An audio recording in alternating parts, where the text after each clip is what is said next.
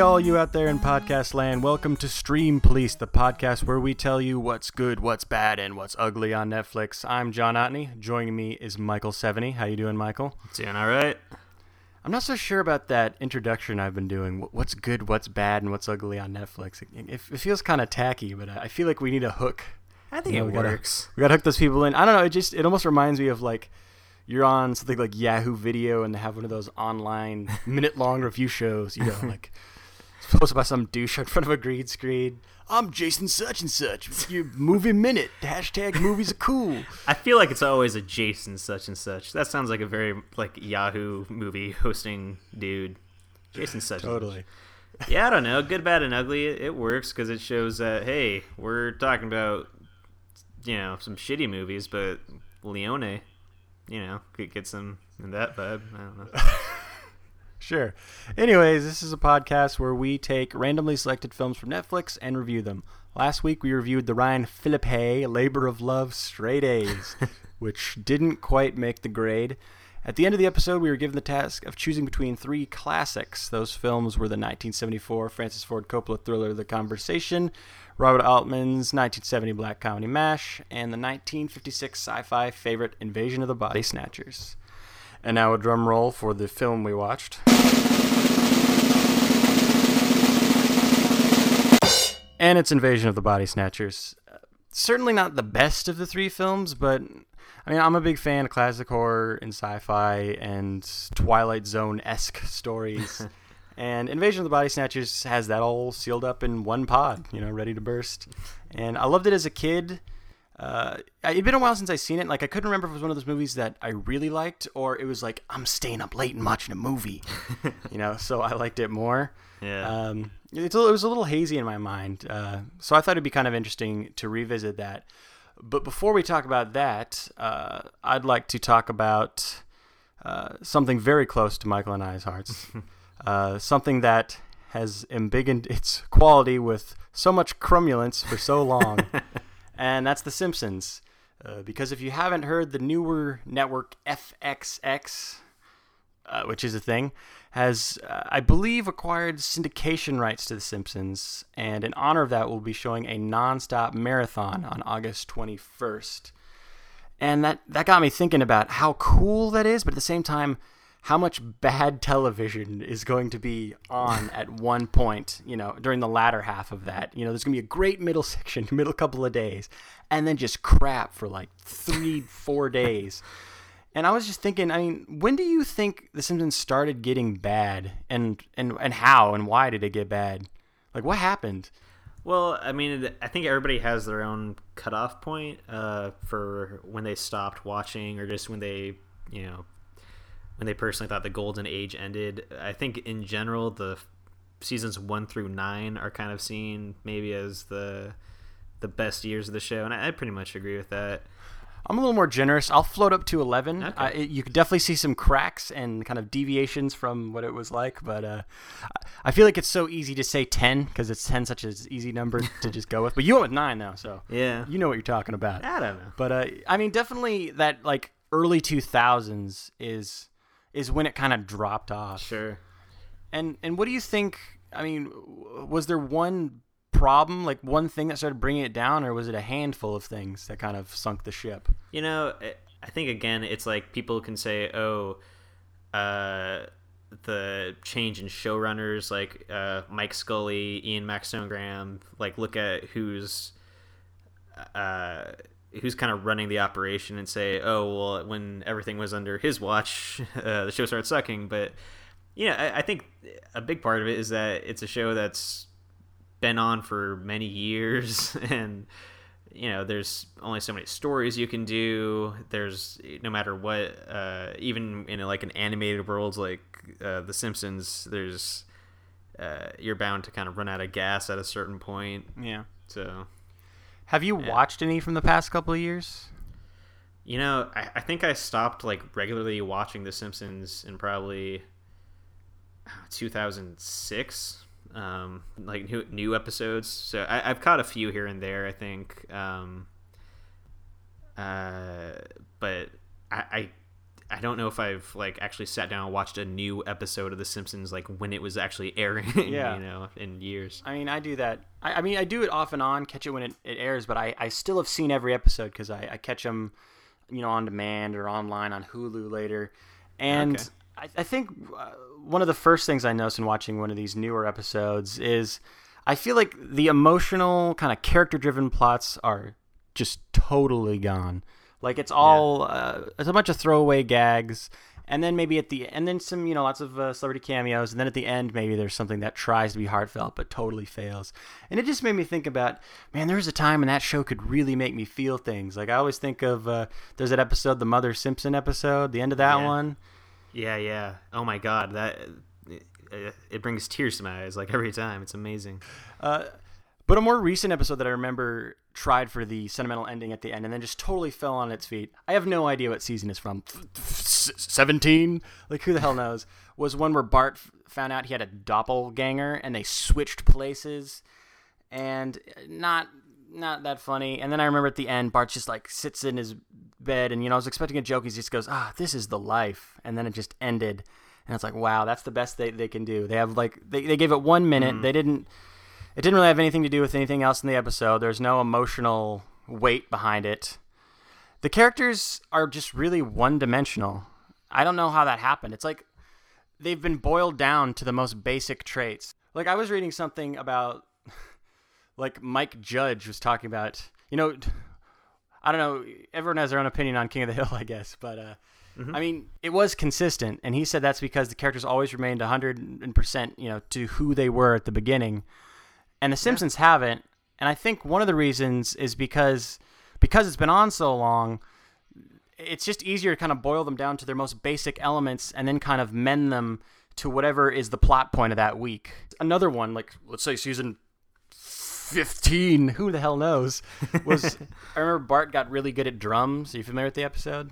Yeah, I think it has the white stripes. The white stripes on it, yeah. And he was really good. And I hated that because I remembered an episode from season 3 where Bart tried to learn guitar. Yeah. And he was terrible. And that was funny because it's funny for me to think that Bart isn't good at things. Like he's just terrible at everything. Right. And then it's just this episode many years later, it's like, well, we need someone to play drums. That'd be an interesting plot because we need, some kind of plot point this week. Let's make it Bart, even though it doesn't really fit the character. Yeah. So, I mean, it's because their ideas are so spread thin, they have to make the characters apply to all these different situations. Mm-hmm.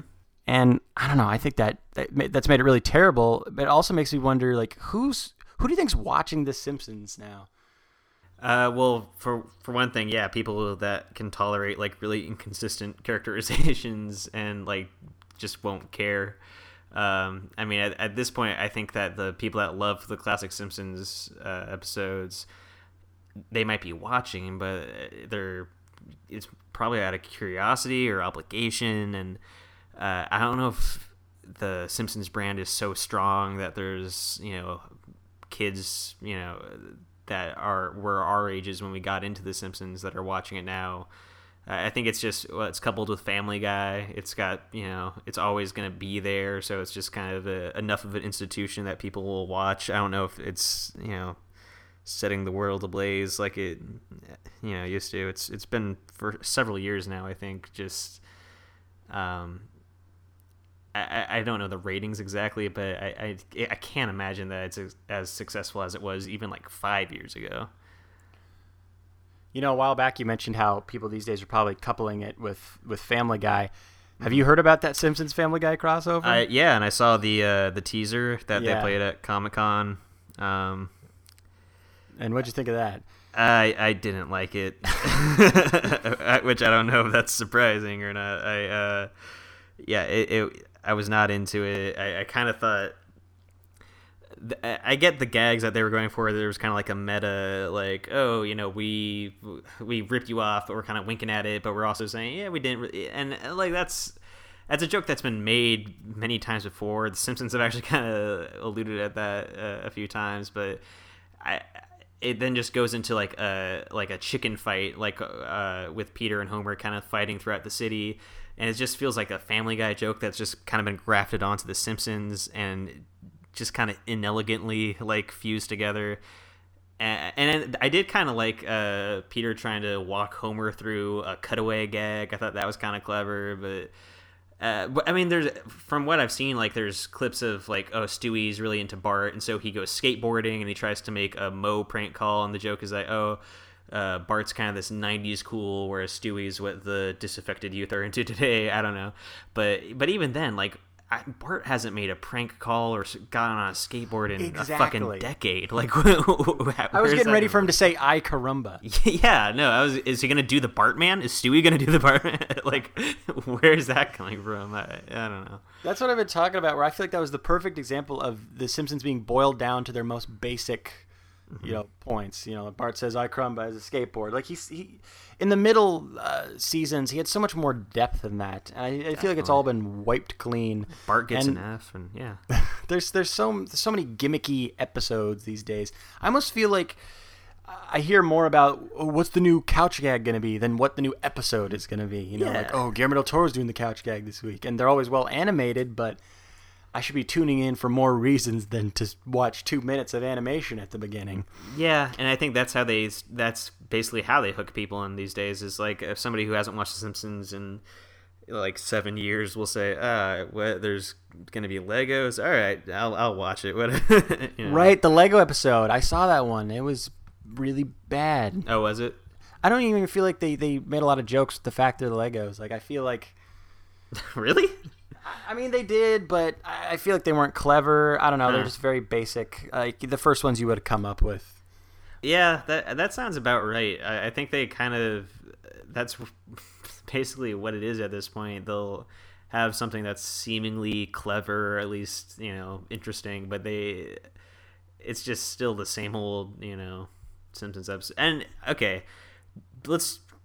Just for the sake of not being completely negative on a show that we both love, in the last, I don't know, since season 15, let's say, has there been some episode? There have been, good episodes since then, at least. There's always a couple of good ones, I think, per season. Are there any that come to mind that I mean, you watch it to this day, so are there any episodes recently or semi-recently that you liked? From the later years? Yeah. I remember one that I thought was kind of funny. I couldn't tell you when it was from, was one where Homer becomes a superhero called The Pie Man. Yeah, okay. That was an episode I remember had some really good jokes. I think it began with Homer entering... there was some sort of competition where if you bottled this kind of crusty brand bacon, you could go to, I don't know, some carnival or something. And I just remember there's a great joke where he went into... the Quickie Mart, and he's just unwrapping package after package of bacon, and Apu says, Mr. Simpson, if you want to kill yourself, I do sell handguns, and there's like in a bin. And I was like, that's good. That reminds me of the old Simpsons, and that episode, funny. I think, is consistent the whole way through. Oh, that's 2004, so 15th season. Okay. But after that, I mean, there's probably been bits and pieces, but less frequent. Yeah. Why, was there one that comes to your mind? I mean, I know you dropped off in 2006, but yeah. Well, I mean, here and there, I do remember an episode that was pretty recent where they're all, for some reason, this is my horrible recollection of it. They're all in a cave for some reason, and they're all kind of recounting how they got there, or there's something in it. I don't know. Like it shows like Snake, like his origin in Springfield, and like robbing Moe for the first time, and shows like the rich Texan, and it's like this weird almost like the 22 short stories about Springfield episode, but like a shorter version of that. And I thought that was funny. And there was one where they went to Sundance that had Jim Jarmusch in it that was I don't know, kind of nerdy in the way that like an old Simpsons episode could kind of be. I don't know, there have been episodes that I thought were clever, and I think I follow, for some reason, a lot of the writers on Twitter, and I think the writers are still funny, but it's just, I think that what we all fell in love with the show when we were watching it when we were younger was the distinct voices of those writers on those staffs. And, now the Simpsons writing staff has, as far as I know, nobody on it that was working on it in the 90s, or at least very few people, not counting like head writers and stuff. So, yeah, I think that there is talent behind the show still, but it's just not, that got me thinking. Can you think of one? We were just talking about episodes we liked from these more recent years. Can you think of one episode in particular that really made you hate that The Simpsons is still on? Or a couple, or just any moments where you're like, wow, yeah, this shouldn't be going. There was one where Bart was like a wrestling heel or something. Like he found out that Abe, Grandpa Simpson had become. When he was younger, he was like a villain in a wrestling thing, and then Bart wanted to do the same thing, something like that. I thought that was weak. I thought Katy Perry being on the show and they were all puppets at one point. Yeah, that was pretty bad. For me, I always rely on one in particular. There's probably worse ones, but one that always really bugged me was Springfield Up. It's a parody of the Up movies. Oh my God, really? Yeah, and it's got that British documentarian character that Eric Idle voices, and he's basically says, "Oh, I've been following everyone in this town for since they were little kids," and then which totally ruins any continuity if there was any. Yeah. It's a freaking mess. Like they have the origin of the crazy cat lady. Like I don't care. And I just remember I didn't laugh once, and there was one joke in particular. I'm like, wow, that just sums up the laziness. I remember he was the Eric Idle character was filming Homer, and he was a kid, and he's pointing the camera right at him, and he's like, Homer, I just want you to look at the camera. And he goes, you got it. And he keeps looking away, and he goes, Homer, do you even know what a camera is? And he goes, no. And I'm just like, oh my God, what part of that's funny? Who doesn't know what a camera is? Like, what's the joke there? Like, yeah, I think Homer's stupidity. Like, I love Homer is stupid jokes. Homer is stupid jokes from the earlier Simpsons are my favorite. Blank is stupid jokes in anything. Like, they're the best. But I think it's in the later years they just stretched it to the point of ridiculousness and just to fit whatever gag they were doing. It's rarely funny or clever. It's just like, he doesn't know what a camera is. I don't know. It just lacks SMRT. Exactly. Which, by the way, did you know that was not written? That when he was reading that line, he accidentally said that, and so he went SMRT, and I mean SMART, and then like they just kept. That's amazing. I love that kind of stuff. Yeah. So that brings me to another question. Do you think The Simpsons is ruined for future generations? Do you think future generations are going to look at it and just be like, wow, look at all that crap. No thanks. I mean, do you think The Simpsons is hurting its legacy? I mean, what's it going to be like for people that are growing up in the 2000s, I wonder? Yeah, I don't know if it's hurting its legacy any more than like Looney Tunes was diluted by Space Jam, and that stretches back even further. I think people that are being exposed to The Simpsons now, who are 10 or a young age, are coming into it at a time when there aren't classic great Simpsons episodes really airing on TV.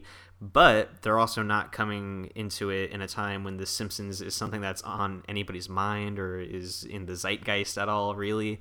So I don't think they're being exposed to a lot of shitty Simpsons. And I think that if they want to get into The Simpsons or discover The Simpsons, they'll probably be able to see that, this is a show that's been on for a really long time, and see how long it's been running, and pick up on the fact that its earlier seasons were really well regarded, and then later seasons aren't. So like I feel like there's no risk of people being like, Simpsons, that's a terrible show, why did anybody ever like that? But I do think it's sad though that I can't like just flip on The Simpsons some night and see a great episode and know that like when I was 8 and I could do that, and I don't know. You know who I really feel bad for are the people that are going to discover that there are good episodes, and then, it's got to get good again, right? Yeah. And then, 400 episodes later, it's like, they kept it on so long, it's got to get good again, right? Right?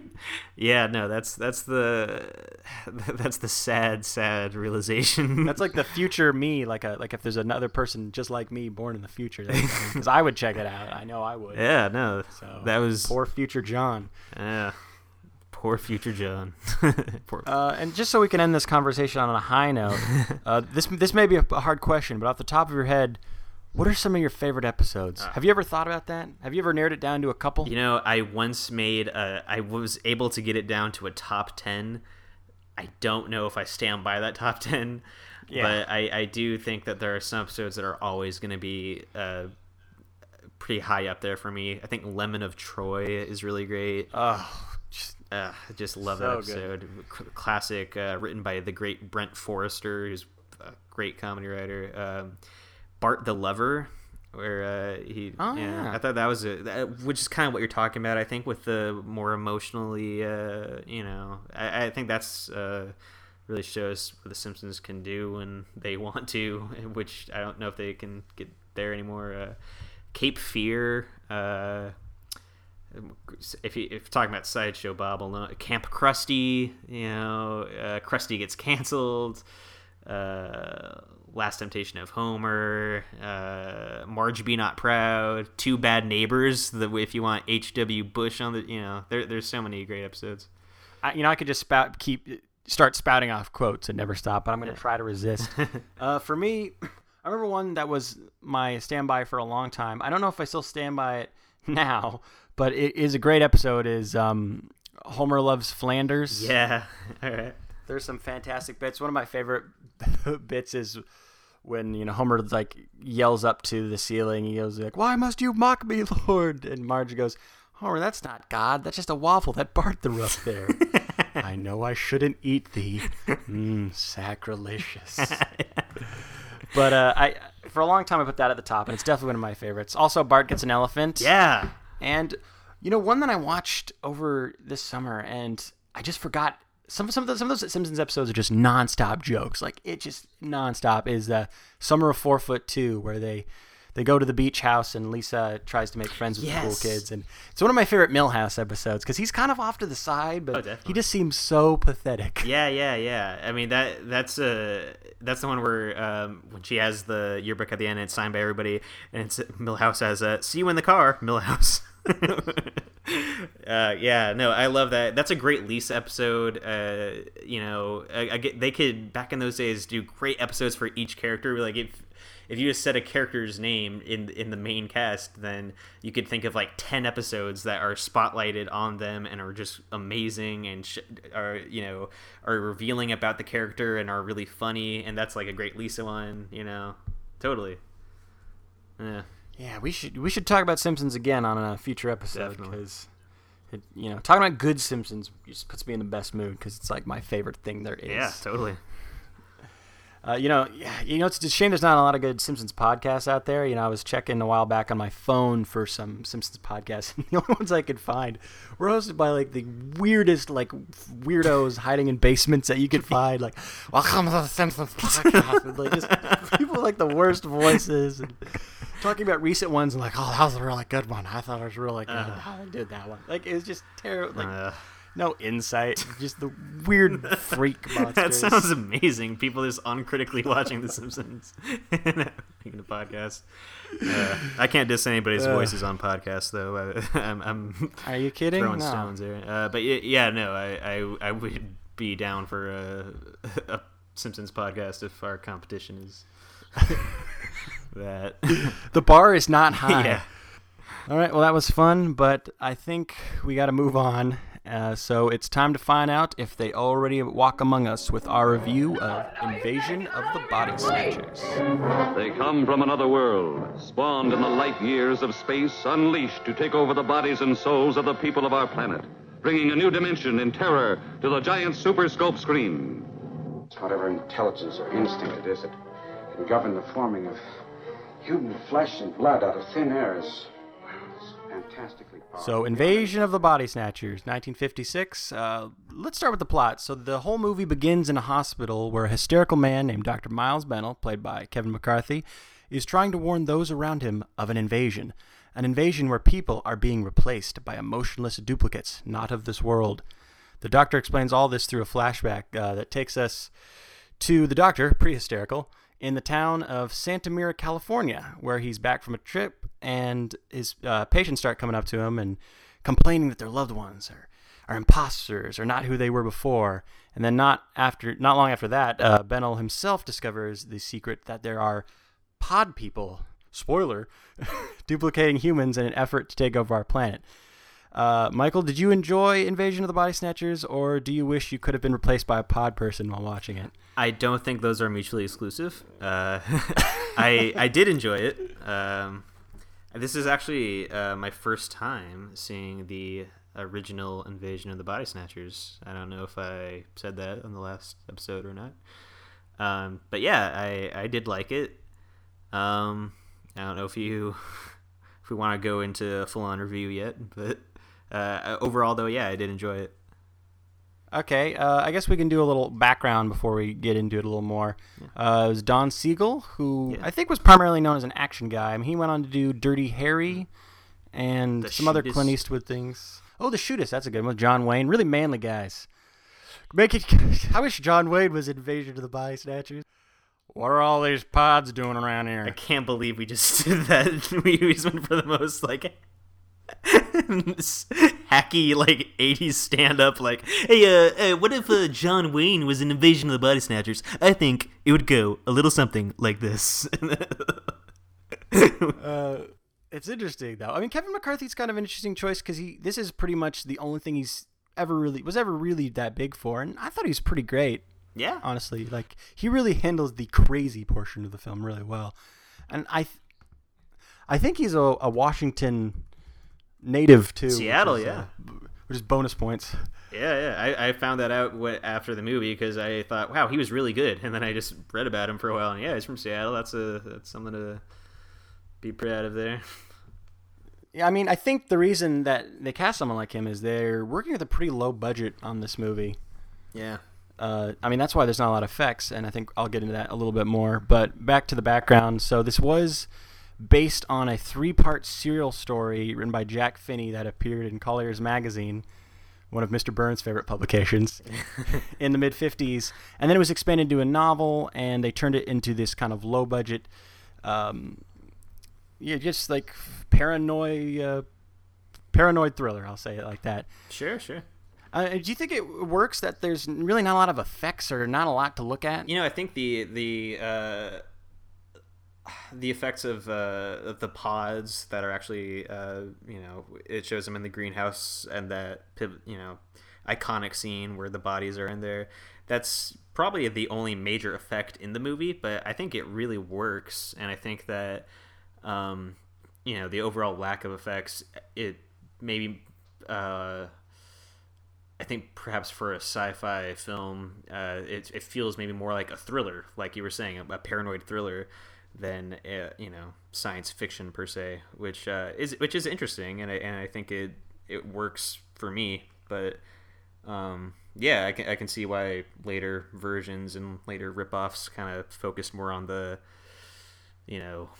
scary kind of effects portion of it. Yeah, I mean, I feel like this is all about building the suspense, which I feel like definitely works in a couple spots, and it almost has the film also has kind of noir feel to it with the narration.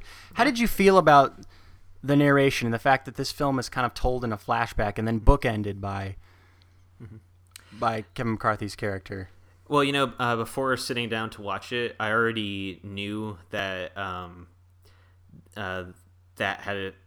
that framing device had kind of been imposed on the movie against Don Siegel's wishes and against kind of everybody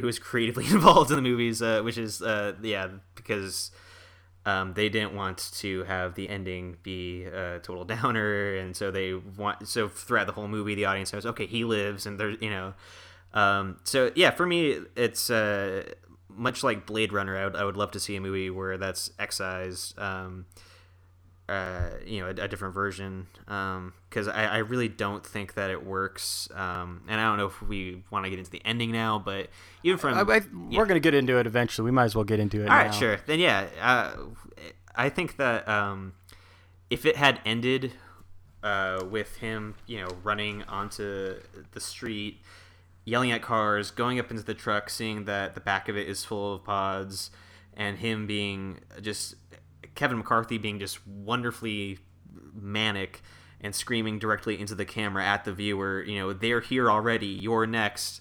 If it had ended there, I think that would be one of cinema's iconic endings. I thought that was just absolutely incredibly done. I got like just a charge, just watching it, and again, great acting by Kevin McCarthy. But then it ends, on them kind of very clinically saying, "Oh, call the FBI. He's right." And it's also very weird just from a dramatic standpoint that they bring that guy in on the stretcher and they're like, "Oh yeah, he was crushed by something that looks like a giant pea pod," and then he's like, wait.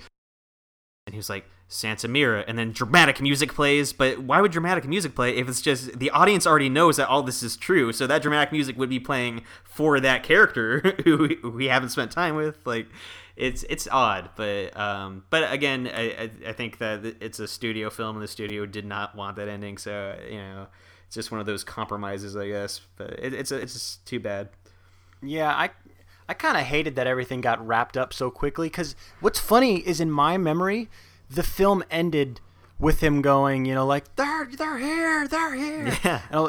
And it's such a great scene that even though I probably saw the version, I don't know if there's multiple versions floating around, but I'm pretty sure I've only seen the same version. Yeah. Like every time I've seen it. And that scene was so good that's how I thought it ended, because it was so good. Yeah. And then it flashes again, and I'm like, wait, what's going on? I mean, I guess I expected it had to come again since it started with a flashback, and everything happens so quickly that they start believing him, and it turns around, and it's like he's kind of down, but it's like, well, it's gonna be okay. And it's like, no, I want the downbeat ending. Like, that's way scarier. That's one of the movie's strong suits. I mean, absolutely. No. Has a studio ever recut a movie and then it made it way better? I can't think off the top of my head of studio notes ever. I mean, to be fair, maybe there's a case out there where it's like, for all we know, Spielberg had a really shitty ending for Jaws that the studio changed and he just never told anybody. I mean, that's possible, but Jaws swims away and gets on land and starts running off. Winks at the camera and he's like, "I'll be back." Yeah, no, I'm sure that's probably happening some. But yeah, in general, I just don't think that studio mandated endings are a good thing. Yeah, it's too bad, because that's probably the weakest part of this movie. This might be a good chance to maybe throw out any other minor complaints or cons that you had with this movie. I mean, overall, I think it's pretty good, but there's definitely a couple things that I wish were a little different. Like, I think there is some parts in the movie that don't hold up, or kind of laggy or cheesy, or just not enough happening. Like I know one of my favorite scenes in the film is when Kevin McCarthy and his this character who's his former girlfriend, played by Dana Winter, they go to a restaurant and it's completely empty. No band, no people, it's just the owner, and they ask the owner, "Where's the bartender?" And he goes, "You're looking at him." And I thought that was just such an intriguing example of how society still tries to keep running and maintaining, even when something is obviously amiss. Yeah. I wish there was more of that. I didn't feel like the town seemed that, askew like that. It seemed like it was still, kind of relatively normal. Yeah. No, you're absolutely right. And I thought the same way. And so, just doing some research about the movie, it turns out that that's another example of, kind of cuts by the studio, or I guess in this case not, God, son of a bitch. yeah. Like the original studio, but I think what actually happened were test audiences. They saw the original cut. The movie showed the human characters in the town a lot more, and it had a lot of humor. In fact, the IMDb trivia actually describes it as the film's original humor and humanity was cut because the audience were weren't following the movie, and they were like laughing at the wrong moments. And so the studio made a bunch of cuts to scenes of the town and of people that aren't like the core main characters. And not only that, but apparently it says the studio insisted on edits because it wasn't policy to mix humor with horror. So they said, oh, no comedy and no characters interacting, talking about anything but the plot. Like, which is just a shame, because it just seems like you had a shitty test audience. You cut the movie to the bone for that. It's So are you telling me Allied Artists Picture Corporation is run by pod people? That definitely sounds like a company run by pod people. Isn't that ironic, given what the movie's about? Like, it's funny. I was getting ready for that joke. Like, does that mean such and such studio is run by pod people? And then I look it up. I'm like, what the hell is Allied Artists Picture Corporation? Like, that clearly a studio that must have fallen out of business or changed into something else. So that's kind of unusual. I don't know if this movie was a hit. I don't know if that's things that like happened back then or that people kept track of. I mean, it's certainly kept in the public consciousness. Yeah. Yeah. That's it. Tough that's word. A tricky one. Yeah. Apparently, when it was first released, it wasn't like a bomb or anything, but people didn't really make much of it, and certainly not critically. It was only in subsequent years that its reputation started to be built a little bit more, and I think a big part of that reevaluation is because people found it thematically resonant and as more of a commentary or an allegory on it's basically either McCarthyism or anti-McCarthyism or just general kind of social conformity or communism. There's basically a lot of readings about what the film is about subtextually, and that kind of helped it gain more of a reputation with critics and audiences as the years went by, which made it which I wanted to ask you. What do you make of that? Like, watching this movie now, what did you take away in that light? Did you find that there was that the movie was conveying a message to you, in its subtext, and what was that message? I mean, it seems like it was kind of like, who could you trust, or what did it take to be an American in this time of uneasiness where the country feels unsure about everything. Mm-hmm. I feel like they've remade this movie so many times, and they always find a different way to kind of spin that angle and always make it about something kind of different. So I don't know. It's kind of complex. This first one is kind of complex for me like, to dive into, but Sure. I definitely admire what I think they're doing. well, because that's what I wanted to talk about was not having seen this version of it, the original. I just kind of vaguely knew that this was in the McCarthy era, so it was a commentary on that, and I had that vague notion in my head. But like before I pressed play, I was wondering, so is it the message like anti or is it pro or like what are the politics of Don Siegel and the yeah, I don't know, because movie? in some aspects I feel like it's like pro, but in I don't know, like, well, it's just it kind of, I feel like it portrays kind of both sides a little bit. Well, but here's the thing though, is that like I think that when I as the movie finished, I was still kind of confused because I wasn't positive, and then I read that over the people that made the movie, there's some of them say we didn't intend any message, some of them said of course we intended a message, but the thing is, people have read it as both of those things, and then the remakes, people have different interpretations. Like the 78 one, is that about Watergate, or is that just about the hippie, all these things? And I think what it is that it's kind of like a Rorschach test for the viewer, because no matter what political or ideological stance you have on any issue, you're always going to view the opposing people as like these mindless like zombies that are like that are following this wrong ideology or this wrong belief. And so the reason why this movie and those movies movies like it, they kind of get that tag, I think, is because you can see, no matter who you are, you can see it as, oh, this is a movie about how I'm right, and the sheeple, like the masses, because that's really all it is somebody who's right and a bunch of people who are wrong and won't listen to him until they get sucked in by the same. So, like, if you were Glenn Beck, you could look at that and think, like, oh yeah, of course this movie is about, he sees himself as that. But also, if you were Noam Chomsky, you'd be like, oh, well, actually, I think that, basically anybody can kind of graft their own personal ideological beliefs onto that basic skeleton, which I think, I could be totally wrong, but I think that is kind of what I don't know.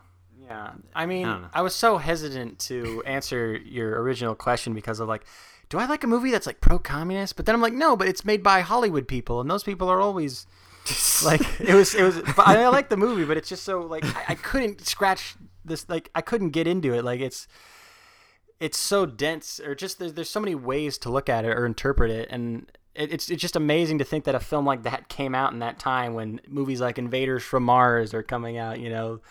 This movie that is so deep with politics and just all that kind of stuff.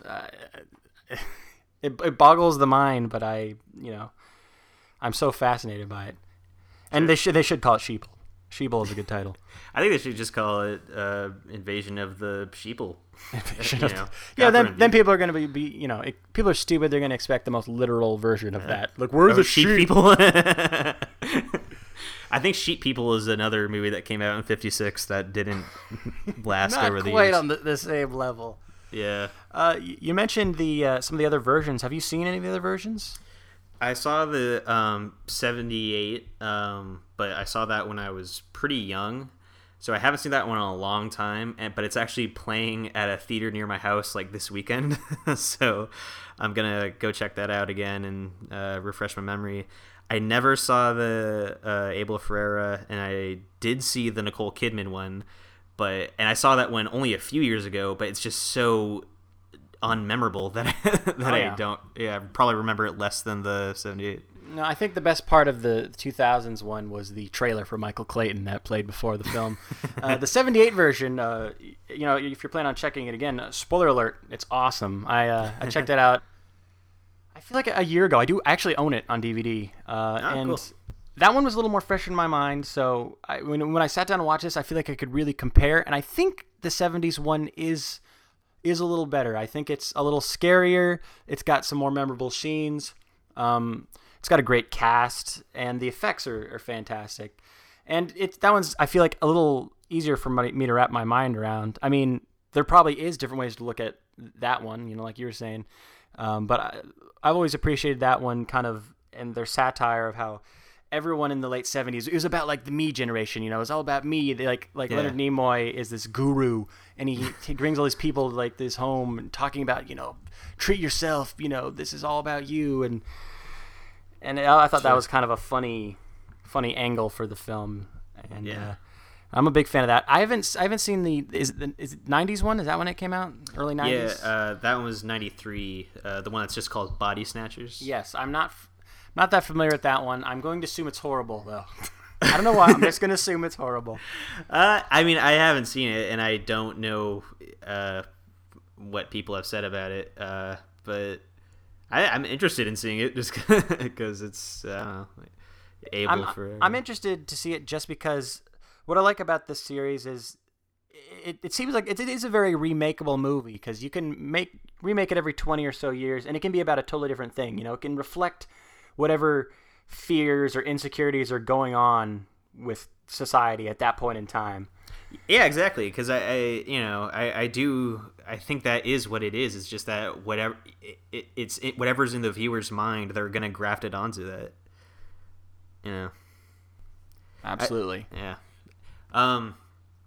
And not only has it been remade a few times, but I think there's just this general idea has been kind of popular in B movies and genre movies of different kinds in the wake of it, and I think probably one of the more popular, maybe not popular, but one that people tend to like. I don't know if you've seen The Faculty by Robert Rodriguez. I have, with Jon Stewart. With Jon Stewart. Yeah. I think that's an example of taking that and putting it in a high school, like a little twist on it. And there's tons of others. I seem to recall Looney Tunes did a parody that I enjoyed. Yeah. I don't remember what it was about or what it was called. I'm sure it was like Carrot Snatchers or something, but quirky. I'm laughing. But I remember that being pretty funny. So yeah, there's a lot of things to draw from here. It's such a rich film, and I think for the most part it still holds up. It definitely has that kind of hokey, old-fashioned, small-time feel. I mean, I like a lot of movies do back then. That's just what movies were like back then. But overall, I think it's still a great story, and there's some pretty great moments and some good acting. So I guess this comes down to, would you recommend this movie? I would definitely recommend it. I think Don Siegel, he's just he has this great sense of composition. There's some shots in this movie that are just so like muscular, just the kind of shots that they don't really make anymore, but that dudes named Don in 1956 kind of made.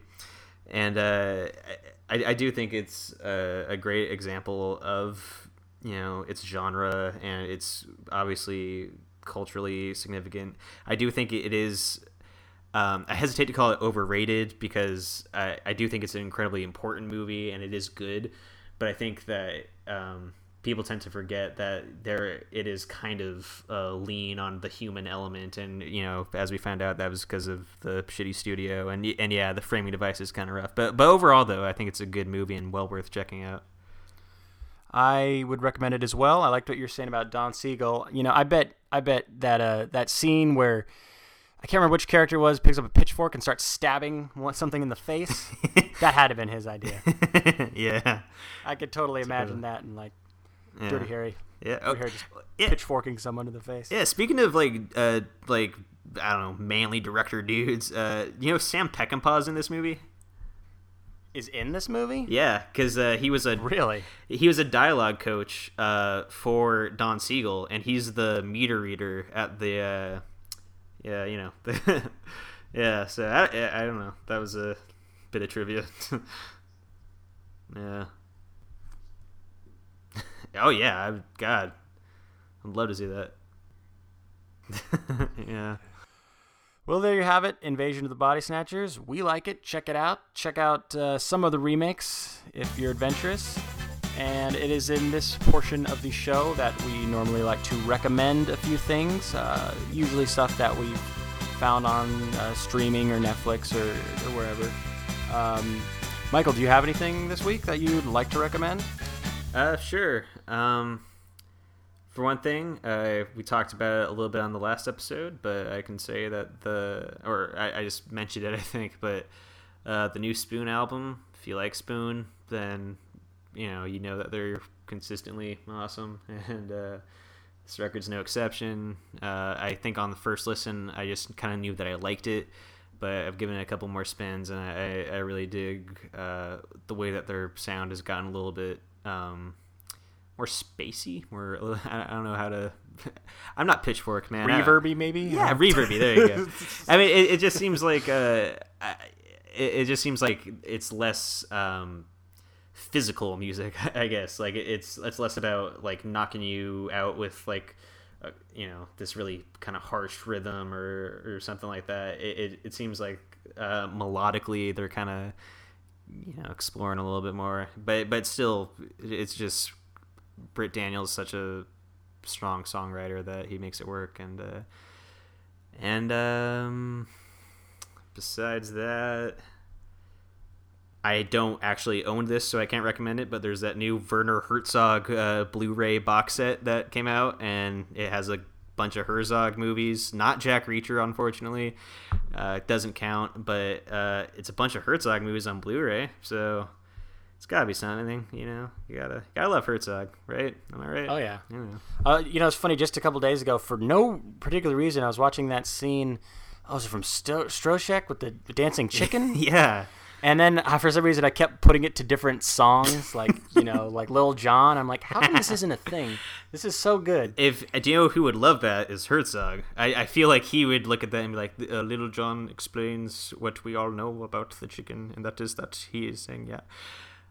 God, the stories that his life, it's just like he saved Joaquin Phoenix from a car accident, Yeah. But the thing about that story is that, people always mention that he saved Joaquin Phoenix, but what they don't say is that he just let River die. You know what I mean? I'm just joking. I've been drinking and I've thought that was fun. All right, so good. What are your recommendations? Well, in theaters, I did check out Boyhood. If you're familiar with Boyhood, you already know it's good, and you already know that you're supposed to go see it, so I'm not going to add on any more to that. I enjoyed it. Check it out. Streaming-wise, since we were talking about Invasion of the Body Snatchers, I was curious if there was any other good sci-fi movies on there on Netflix. So I took a look through their classics section, and I noticed they did Day the Earth Stood Still. Yeah. And I haven't watched it recently. I mean, I haven't watched it this, in the past week, but I probably watched it in the past year or so. And that is a great film. If you're not familiar with that one, it's a early 50s Robert Wise film about a humanoid being named Klaatu, along with his companion, who's a robot, Gort. They travel to Earth on a mission of goodwill, which right off the bat is pretty original for its time. Aliens coming down to warn us not to just start zapping us with laser guns or something. Sure. Yeah. And it's a great film. It's insightful. It's character driven. It's about people learning to work together. It's not what you normally get in sci-fi films about aliens. You get the usual kind of "we come to destroy your planet" kind of bullshit. And it's got a lot of interesting kind of like parallels to like Jesus. Parallels. It's basically it's Yeah. it's basically Jesus. It's Space Jesus. Space Jesus is the name of my screenplay, so I'm actually kind of pissed off that somebody got to it before me. But so if you if you like spaceships and you like Jesus, then check out Day the Earth Stood Still. Okay, I want to just because since we're talking about streaming sci-fi movies that are on Netflix Instant, and just throw out a recommendation that's actually related to this movie, The Host by Bong Joon-ho, sci-fi on Netflix. If you're into really good Korean filmmaking and sci-fi, then check that out. Another film that deals fantastically with paranoia. Yeah. Because that's a movie where there's a bunch of people, there's a monster attack, and then they think there's a virus and they're all going to get it, and people start acting ridiculous. Exactly. And great social commentary. I'm a big fan of that film, and I would also recommend that one. All right, moving on. This is normally where we use the Netflix randomizer to select next week's episode, but we're going to mix it up a little bit this week. Me and Michael were talking about, I don't know how it came up, but we were talking about Power Rangers after we finished recording last week. And that's kind of interesting because, well, it's interesting for several reasons. One, Power Rangers, if you haven't heard, the rights have been acquired by Lionsgate, and there's been talk of a new Power Rangers movie. I don't really know what that means. Like, is it like serious? Like PG-13? Like, is it dark? Like, It's a gritty reboot. it's a gritty reboot. Like, it's Lionsgate. So I don't know what that could be. But anyways, until there's more development on that, we noticed that Power Rangers was on Netflix, and that a lot of the other shows that were in the vein of Power Rangers that kind of came in the wake of Power Rangers are also on Netflix, like VR Troopers and Beetleborgs. Big bad Beetleborgs. And so we thought it'd be interesting to kind of do a compare and contrast in a new segment that we're calling The Lineup.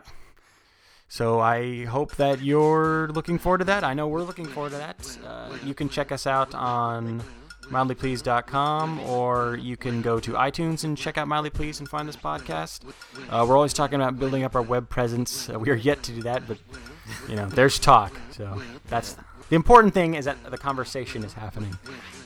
Exactly. So, check in next week, and we'll have a good time.